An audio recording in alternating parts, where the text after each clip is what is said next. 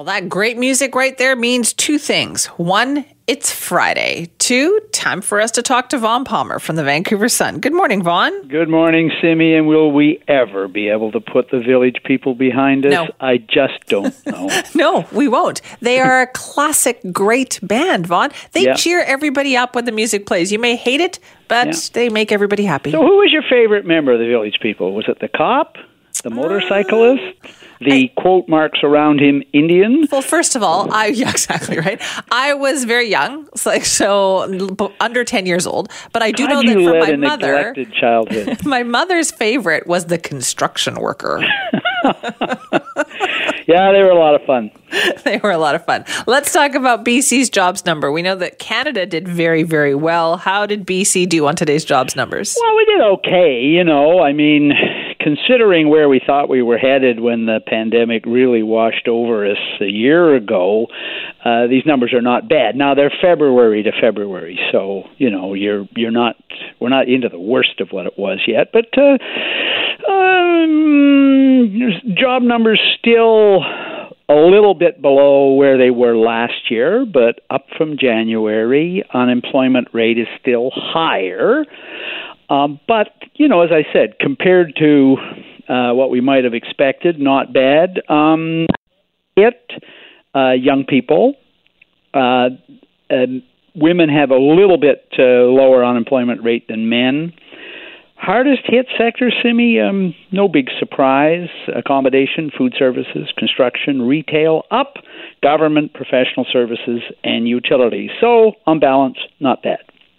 Okay, so there's some things that we can be positive about on that.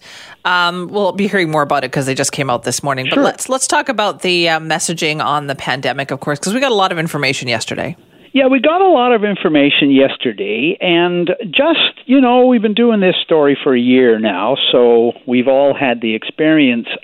One of the things I find has been a struggle for a year is dealing with mixed messaging, because it is a complicated story, and there are often two or three things that people need to hear, and there is a human tendency to hear what we want to hear. And I think yesterday is a classic example. A lot of the numbers are still pretty disturbing here in British Columbia. There's no sign that we're turning the corner on case count or anything. We've got variants of concern, and yet, Dr. Bonnie Henry announced yesterday a lifting of the restrictions and recommendations on outdoor gatherings. So that's a balancing act that's tough to balance. That is one, but they did point out that they think they're making progress, right, when it comes to the number of people who have been vaccinated and the impact that's having on case numbers. Okay, so we are making progress in one very important area, and that is that where we have been able to vaccinate, and particularly in long-term care and assisted living, where we've been able to vaccinate staff and residents, the case count has dropped dramatically, the death count has dropped, and that's terrific news, and hospitalization. So that's all good. But, the other thing that's really clear from this is how badly served this country has been by the lack of vaccines. I mean, Canadians are incredibly forgiving, and yet, you look at the situation in the States and the situation here, or look at Washington State and British Columbia, and you go, why are we being so forgiving of our national government? Because it really let us down on the vaccines. British Columbia yesterday, we vaccinated about 250,000 people have their first dose. Well, more people in Washington State, 3 times as many, have had both doses.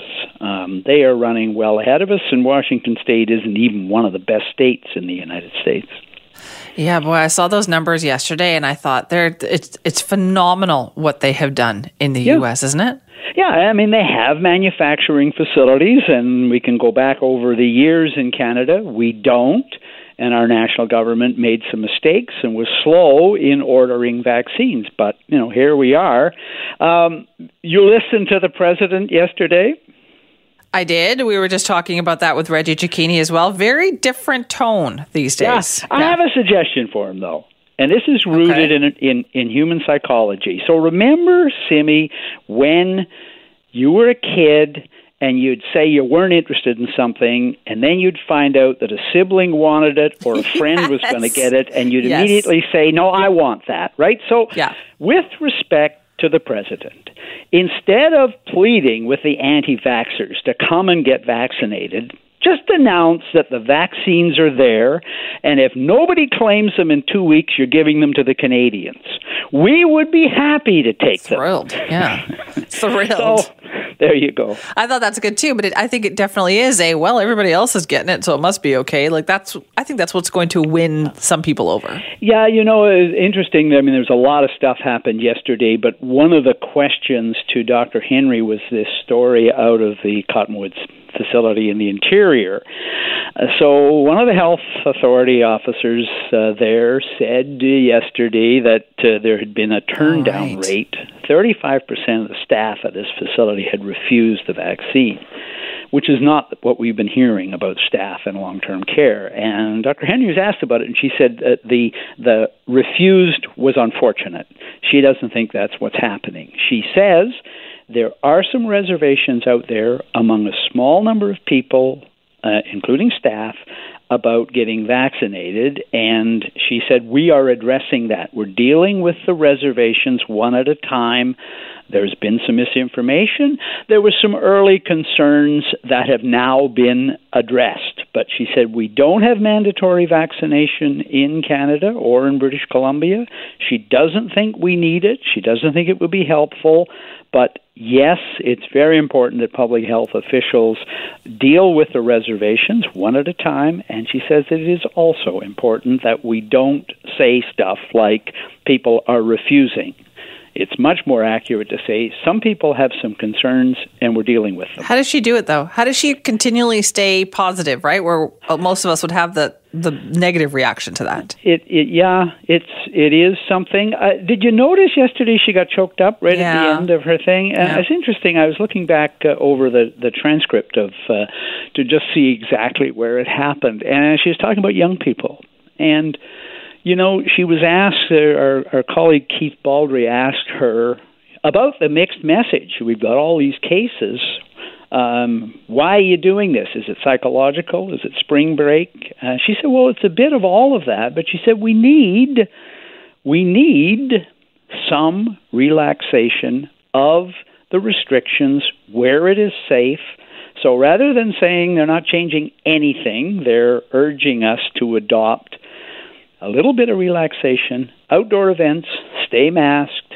Sleepovers are ixnay.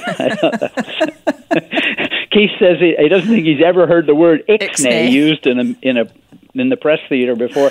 But I mean, it's staying positive isn't easy, especially when some of the indicators out there are still pretty negative. But I guess if she just came out every day and threatened to send us all to our room until we behave, she's not dealing with the reality of spring break, which is, frankly, this is going to happen anyway. So what she's trying to do is get safe behavior. Right, but clearly some areas need the safe behavior more than others. Like Fraser Health is problematic still. Yeah, so, you go at Fraser Health and what's the issue there? And she's talked about it. She says, okay, the two main indicators of continued outbreaks are small social gatherings or birthday parties, celebrations, things like that. People get together and they give it to each other. And the other one she's mentioned now several times is workplaces. There are workplaces, food processing and so forth, and distribution centers where it's hard for people to be masked all the time. And it gets in there and it spreads. That's one of the reasons that they're working that there's going to be some advanced vaccination in those places because it's hard.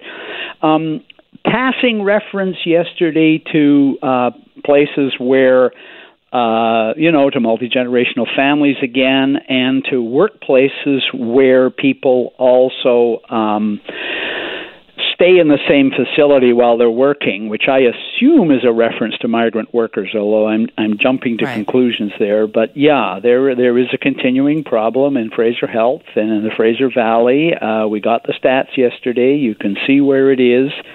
But again, I think trying very, very hard to get people to focus and just hoping, Simi, that the vaccination supply continues at a level that will allow us to stay ahead of the variants of concern and the continuing spread in the communities. One can only hope. Vaughn, thank you. Thanks. Bye-bye. Have a good weekend. That's Vaughn Palmer from the Vancouver Sun.